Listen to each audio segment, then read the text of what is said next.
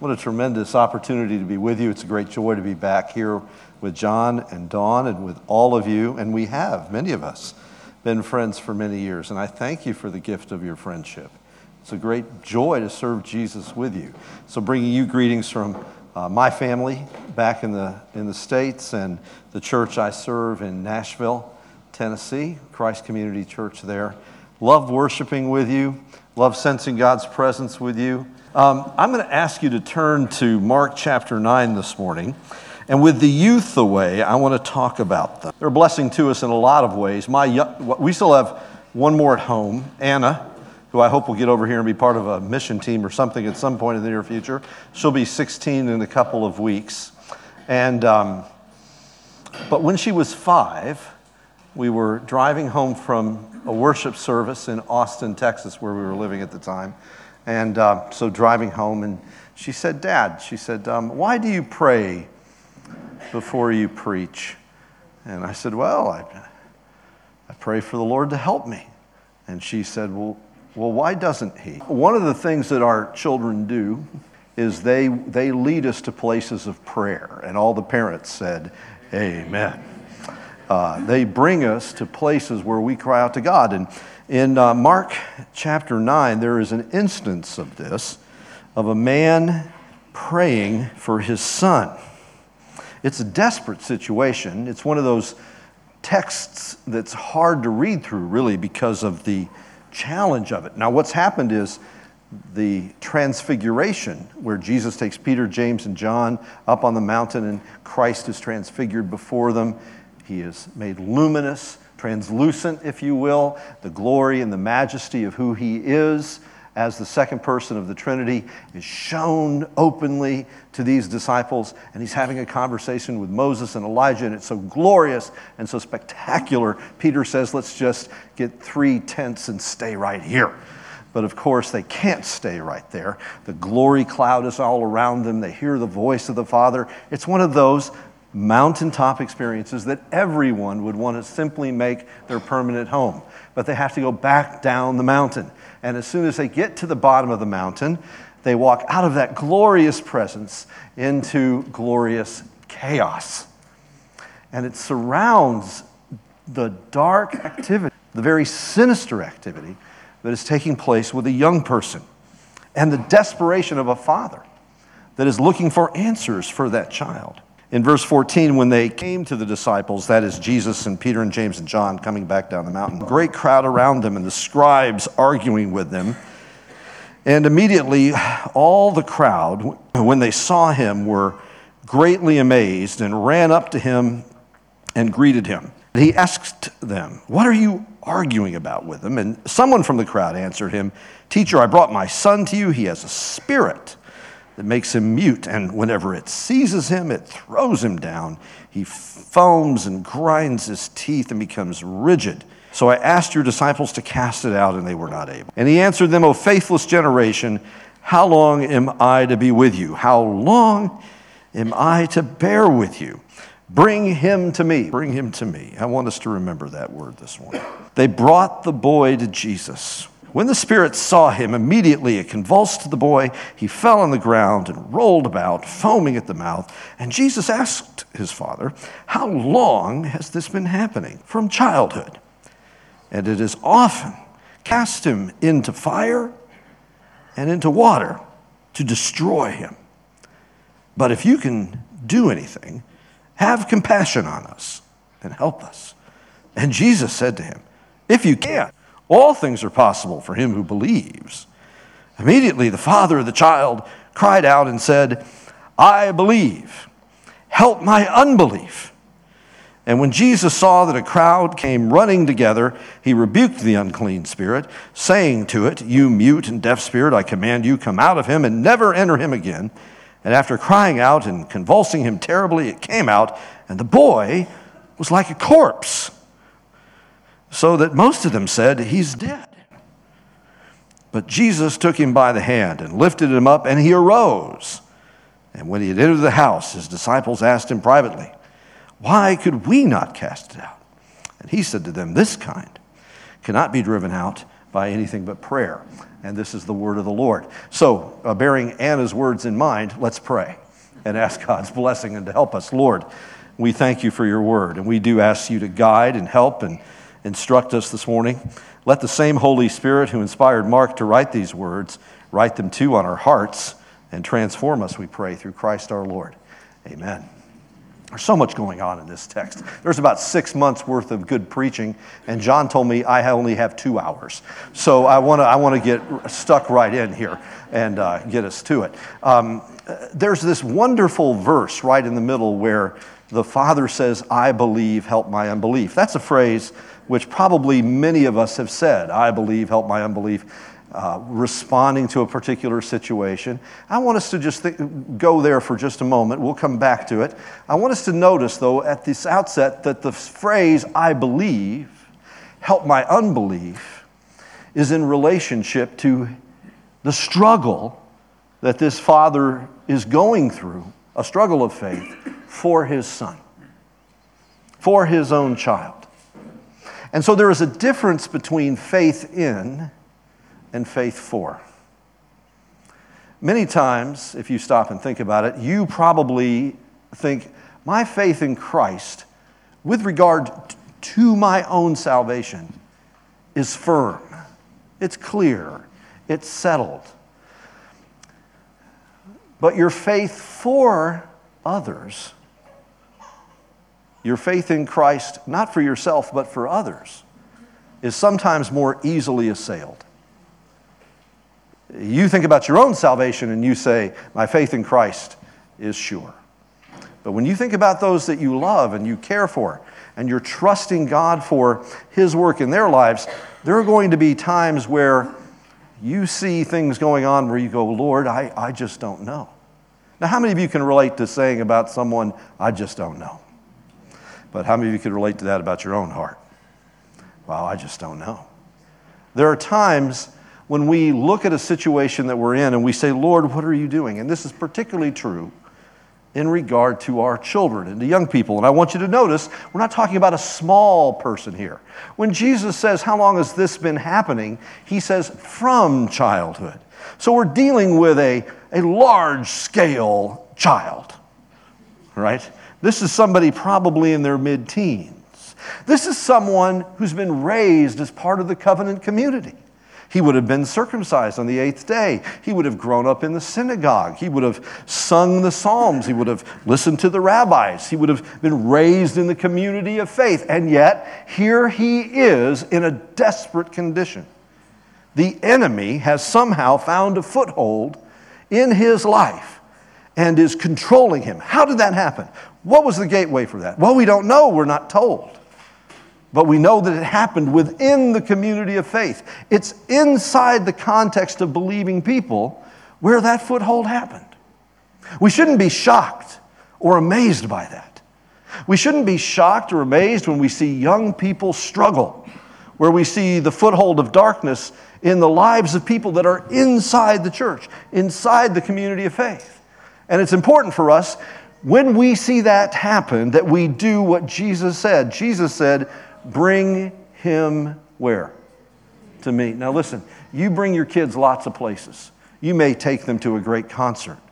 You may take them to a wonderful athletic performance. You may take them to see a brilliant artist. You may take them to any number of different people that you know, you hope, will have a very positive impact on your life. But parents, you can't bring your children to anyone more significant and important than Jesus. Bring him to me. And so when we see young people, when they're tied up, when there's this work that's going on inside of them, which is very deeply troubling, it's important for us to realize, first of all, listen to me, you can't fix them. You can't fix them. Jesus said what? Fix him. Jesus didn't say that. Jesus said what? Bring him to me. I can do this. Bring him to me. So why do we do this with our children? What is the basis of it? Why do we expect God to be at work in their lives? Well, let's remember that our children have a unique relationship to God. Now, you've heard it said, God has no grandchildren, and that's true in the sense that every single person must have their own relationship with God and their own faith. Yet it is also true that the children of believers stand in a unique relationship to God. Let me just show you this for just an example. How many of you had at least one Christian parent? Let me see your hand. Now, how many of you had no Christian parent? Let me see your hands. All right, that's wonderful. That's wonderful. Now, that means that in your lives is the beginning, those of you who did not have a Christian parent, is the beginning of a whole new covenant line. And those of you who had Christian parents, you have been influenced by the faith in which you grew up, in that atmosphere of belief, in that atmosphere of prayer, in that atmosphere of hope. Because in the Bible, when God lays hold of people, He never lays hold of them alone. He always takes hold of them and their children after them.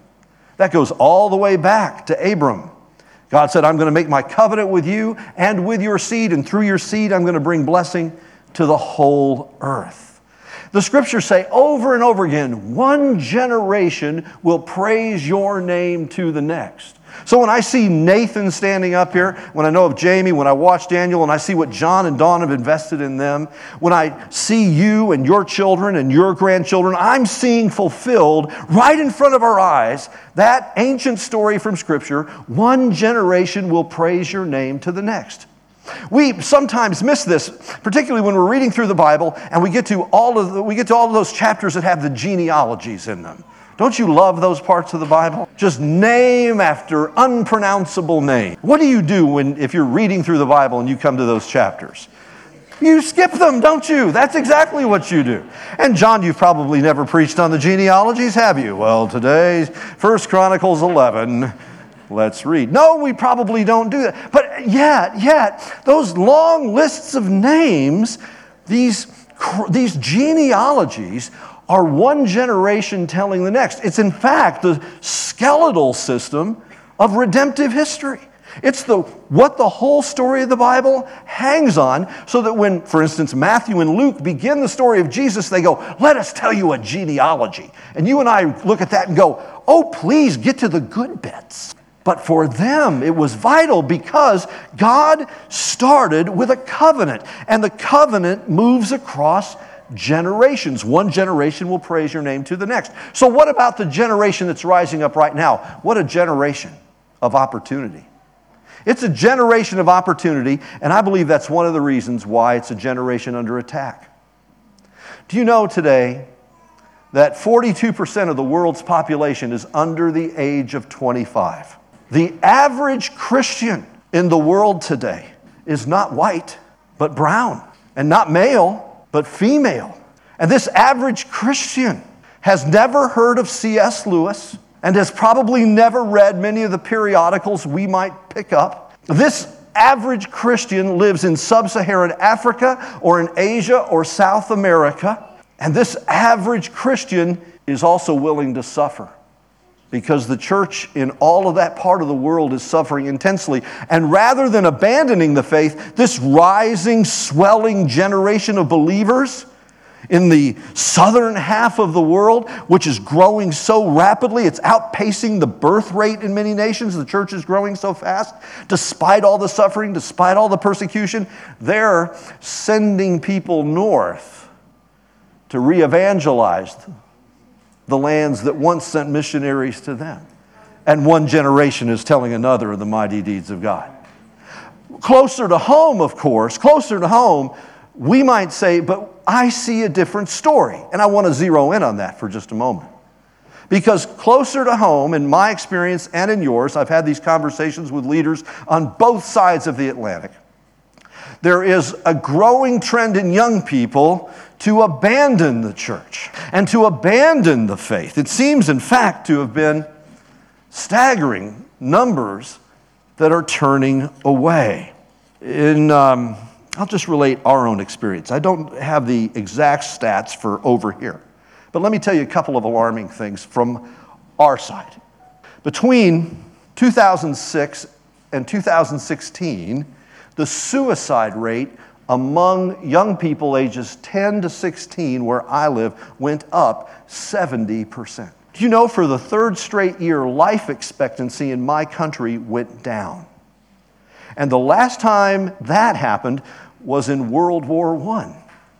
And you had to add in the victims of the Spanish flu to the war casualties to get those numbers. So there's a great assault of death. And there's a great assault of abandoning the faith.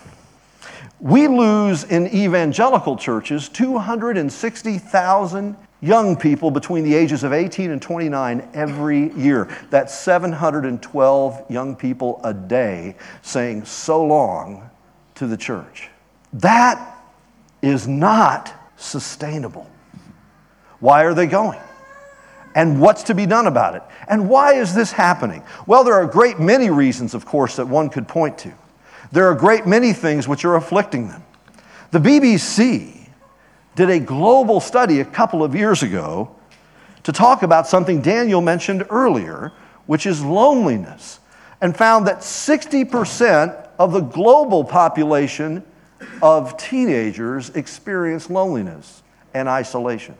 60% confessed that it was an ongoing issue in their life. And what's interesting about that, when I've talked with teenagers back home, is I say, why are you so isolated? And one of the things they hold up is the thing they're most addicted to, their phones. They've never been more virtually connected and never more relationally degraded. And so they'll play games with large circles of people, but none of them are sitting in the same room. They're all just doing it online. And they text each other back and forth, but nobody's going face to face. And when I talk with our student ministry leaders, I sat them down a couple weeks ago, give me the number one thing that you notice with teenagers right now. And they all talked about a growing sense of isolation.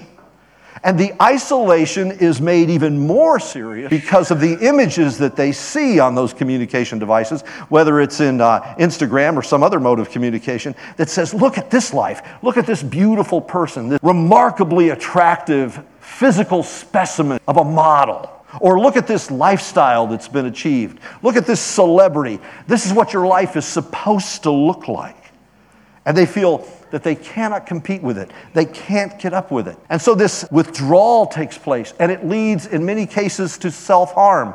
And that's what's driving some of these suicidal tendencies as well. When you notice these things, when you notice that a generation's under attack, biblically though, whatever the sociological reasons may be, biblically, when you see a generation that's coming under attack, you have to think biblically about this now, especially if it's a generation that's like this young man that's in the covenant community. He's part of the family of faith, and the parents are going, what's going on? I need to see God at work in this young person's life. I've raised them in the community of faith. I've brought them along to the synagogue. They've heard the best rabbis, guest rabbis from Tennessee. What more is to be done? Biblically, there are different assaults on generations. And it's very, very interesting what this enemy was doing to this boy. The father said, when the enemy takes hold of him, it tries to throw him into two things. What are they? Fire and water. Now see, if you think like a good Hebrew person and you know your Old Testament, you put yourself in these people's sandals, you go, this isn't the first time the enemy tried to throw people into the water and into the fire. There have been other generations, other young people that were thrown into the water and thrown into the fire. Who was thrown into the water? Well, that was Moses' generation, wasn't it? Right? Remember when Moses was born, what was going on? Pharaoh was causing the baby boys to be thrown into the Nile River, filling the Nile River with their blood. Moses is floated in a basket by his mother out into the Nile, where he is rescued, adopted by Pharaoh's daughter, raised in all the learning of the Egyptians, delivered, listen to this, to become a deliverer and to go back. And through his ministry, the Nile will turn to blood again. But it is a sign of judgment as God begins to deliver his people. And what about fire? When were the young people of Israel thrown into the fire? Daniel's. That's right. You know that. You learned that on your little painted chair in Sunday school. Thrown into the fire. Shadrach, Meshach, and Abednego. Shake the bed, make the bed, and off to bed we go. That's how we used to. That's how you remembered those names when I was a kid. It's a long time ago. You know, we had flannel graph and stuff like that. Thrown into the fire. So the three Hebrew young men are hurled into the blazing furnace that Nebuchadnezzar has set. Why? Because they would not bow down. They wouldn't bow down before his golden image. Then Nebuchadnezzar looks in and he says, I see Were there not 3 that we threw into the fire? I see a 4th one like the Son of Man. And he brings them back out, and Nebuchadnezzar is himself converted and honors their God as the God, the Creator God, the Redeemer God of the whole world. Jesus, he's being thrown into the water and being thrown into the fire. What's happening? Whenever a generation of promise arises, a Moses generation, a Daniel generation, there is a strategic focusing in of the enemy to say, I'm going to take hold of him and I'm going to stop him. I'll throw him into the water. I'll throw him into the fire. But the interesting thing is the enemy always overplays his hand. And so Moses is put into the water and becomes a deliverer. The 3 Hebrew boys are thrown into the furnace and they come out, and it leads to the conversion of the king. One of the things I want to submit to you today is that God, in his mercy and kindness, is helping us see what's really going on in this rising generation. I believe the rising generation that's before us, that right now is marked by an abandonment of the faith, is in fact a rising generation that will mark a return to faith. I believe that one of the things that's going on is that where we see the activity of the darkness, the Holy Spirit is saying, see, this is a generation of promise. This is not a lost generation. This is a Daniel generation. This is an Esther generation. This is a Moses generation. This is a generation in which I am raising up, and I will turn those who were the objects that were meant for destruction into vessels of mercy that bring deliverance to others. I don't believe we've ever seen a more crucial generation than these millennials and Gen Zs that are beginning to rise up. And God is going to take hold of them, and I believe many of them really are Jeremiahs and Ezekiels and Daniels and Esthers. They are people that God will strategically place in the world, and one generation will tell the next the mighty deeds of God. You say, but when I look at it, I want to say with the Father, I believe, but what? Help my unbelief. Let's remember something about faith. Let me come back to that. We've talked about the fire. We've talked about the water. Let's talk about faith. Let's come back to that. You may feel at times that your faith is weak, but faith grows, the scripture says. Abram grew strong in faith. So faith grows. So the faith can grow. Faith can grow, but faith, I think sometimes we think, is always, if we're really good Christians, supposed to be ever strong, just at the point of perfection, always expecting something miraculous. And yet in the scriptures, we find people right in close proximity to Jesus with faith that wavers. Faith that wavers. You see it in Peter. He says, Lord, is that you walking on the water? He says, it's me. He says, well, if it's you, call me out there. Well, come on, says Jesus. He gets out. He starts walking on the water. That's a pretty good day at the office, let's face it. That's a pretty good day. But then what happens? He sees the waves and he begins to what? He begins to sink. Jesus pulls him up and they walk back to the boat. Jesus doesn't say, go ahead, take another dip. You weak faith person, stay down there in the waves for a while. That's not the way it is. On the Mount of Ascension, after Jesus has been raised from the dead, on the Mount of Olives, he's going to ascend into heaven. After Jesus was raised from the dead, he spent 40 days teaching the disciples. For 40 days he's teaching them. They see the wounds in his hands. They see the wounds in his feet, the wound in his side, the scars on his forehead from the crown of thorns. They see him raised from the dead. They see him raised from the dead. You sang this morning of Jesus being raised from the dead. They saw him raised from the dead. He's standing right in front of them, raised from the dead. And it says, then he's ascending into heaven. They not only saw him raised from the dead, they saw him going to heaven. How many of you wish you could have been on that 40-day teaching seminar, right? That's a Christian cruise to go on right there. Oh my. How would your faith be? But it says in Matthew 28 that as they gathered there and they heard Jesus give the Great Commission, go and make disciples of all nations, it says, and they worshiped him, but some doubted. What? I mean, imagine being one of the disciples standing there. You're seeing Jesus. He's got the scars. He's got the wounds. He's been teaching you for 40 days. And you're going, Lord. Yeah, I don't know. I don't know if I can really buy this. Faith, it turns out, is a gift of the Spirit, and it's a fruit of the Spirit, and it grows, and faith is sometimes strong and sometimes weak. But let me tell you what never changes. The object of your faith. The object of your faith. The issue, my friends, is not the strength of your faith. The issue is the strength of the object of your faith, and that is Jesus. There's a wonderful new hymn, He Will Hold Me Fast. Some of you may have sung it. He will hold me fast. And in that hymn, the lyric is teaching us this very, very important truth.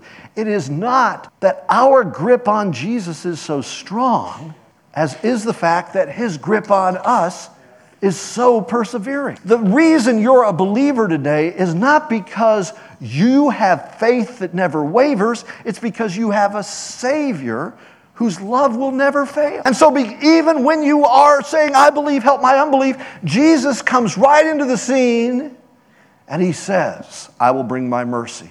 The man says, have compassion, have mercy on us. The word that's used there is a funny little Greek word. It shows up in Mark chapter 1 as well. It's a word that describes what was going on in Jesus' emotions when He saw a leper, a man afflicted with leprosy. The same word's used here by this man saying, Jesus, I want you to feel this. And it's the word splagznitsomai. Isn't that a great word? Splagznitsomai. And it's a weird word, and it's a difficult word to translate. In this version, it just says have compassion. But what it means is this. It's a word that means I want your guts to be torn up. I want you to feel an ache inside of you. I want you to be violently torn apart on the inside. The kind of thing that happens inside of you when you see something that is so grievous, so unjust, so horrifying that something down inside of you goes, that's got to stop. That's what the man says. Jesus, I need you to have something down inside of you that says, we're going to bring a stop to this. Splagznitsomai. And so Jesus says, bring him to me. Would you say it with me again? Bring him to me. They're all going to be coming home shortly. But while they come home, you need to make sure you take them the rest of the way and bring them to Jesus. And so they brought him. And Jesus commanded the spirit to come out, and the spirit left him. But then what does it say? It says, then he lay there on the ground looking like what? Looked like a dead corpse. Thanks, Lord. This is great. Things, in other words, looked a lot worse. Things looked worse before they looked better.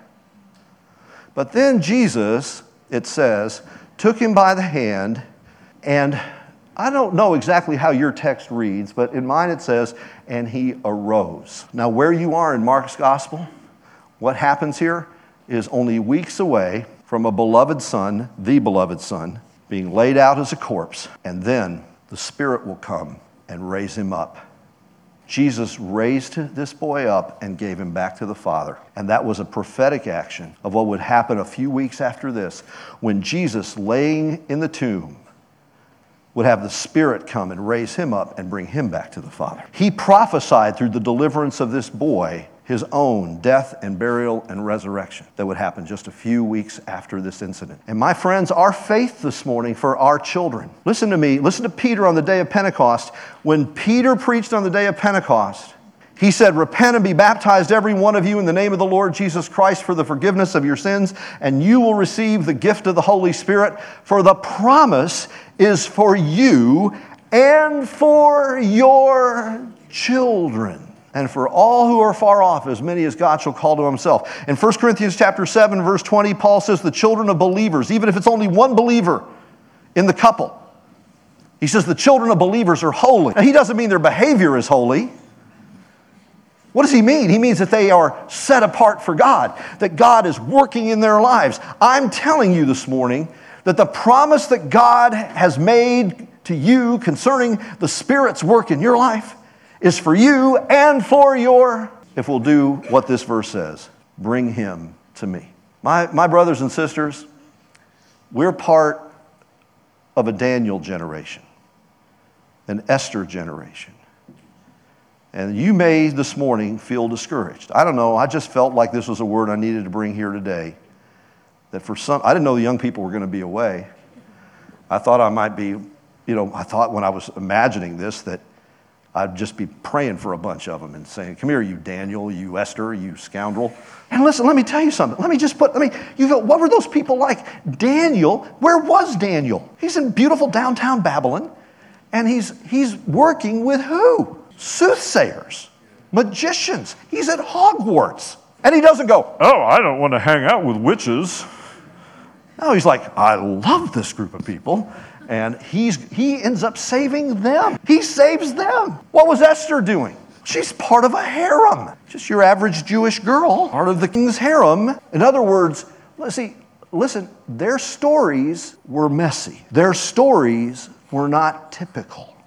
You don't typically see prophets at Hogwarts and deliverers in the harem. But it turns out that in the middle of the messiness, God was saying, those are my kids. Those are my kids. And so I want you to know this morning, you may be looking at some stories emerging in your young people's lives and going, that looks pretty messy. That's your Daniel. That's your Esther. And now you're going to have to do what this man did with his son. Bring him to me. And I want us to pray that this morning. Maybe it's for your child. Maybe it's for your grandchild. Maybe you're single here today and you go, Pastor, this has really been interesting. If I'd had children, I'd have paid attention. Listen, friends. In this great family of God, there are not only parents, there are uncles and aunts, and you're all part of this together. So I want us to pray. You can name those young people in your heart quietly while I pray. But we're going to pray for them this morning. And we're going to reclaim this generation of Daniels and Esthers. Let's bring them to Jesus. Let's pray together. Lord, we name them before you now, and we bring them to you now. Forgive us our prayerlessness. Forgive us thinking we could fix them. We bring them to you. We bring them, Lord, and we trust that you will have compassion, that you will look upon them and be moved, and you will act. And in the middle of the messiness, raise up these Daniels, rescue these Esthers. You are bringing them to the kingdom for such a time as this. And we pray, O Lord, that you will rescue them from the threat and the jaws of death and darkness. You will bring about a great deliverance from the powers of wickedness and evil. You will break through these things with the power of your grace and restore to them the joy of your salvation and make of them, like Moses, a generation of deliverance. In their being delivered, make of them deliverers. In Jesus' name. How many of you have seen Les Mis? You've been there. You've seen. There's this beautiful right towards the very end. Jean Valjean's praying, Lord, about Marius, bring him home, bring him home. Lord, hear my prayer, bring him home. You know, for several years, my oldest son was a long way away, not geographically, but in his heart. But I learned something from the Eastern Orthodox tradition. Half of my wife's family were Eastern Orthodox, Romanian Orthodox. And when they would pray over the bread and they'd break it, these crumbs would fall. And they would pray over the broken crumbs as they brought them together, and they would name them, the names of children, to bring the scattered sheep back together. And for years, we'd have the Eucharist, and on Sunday mornings in worship, I'd break the bread and I'd gather the crumbs. And as I'm gathering the crumbs, I say, Lord, bring them home, bring them home. And you know what? Now on Sunday mornings, my son stands next to me, and he helps me serve communion to other people. God does hear the prayer of Jean Valjean's. He does bring them home. And I'm going to trust God with you that you'll see your Daniels and your Jeremiahs and your Ezekiels and your Esthers come all the way home.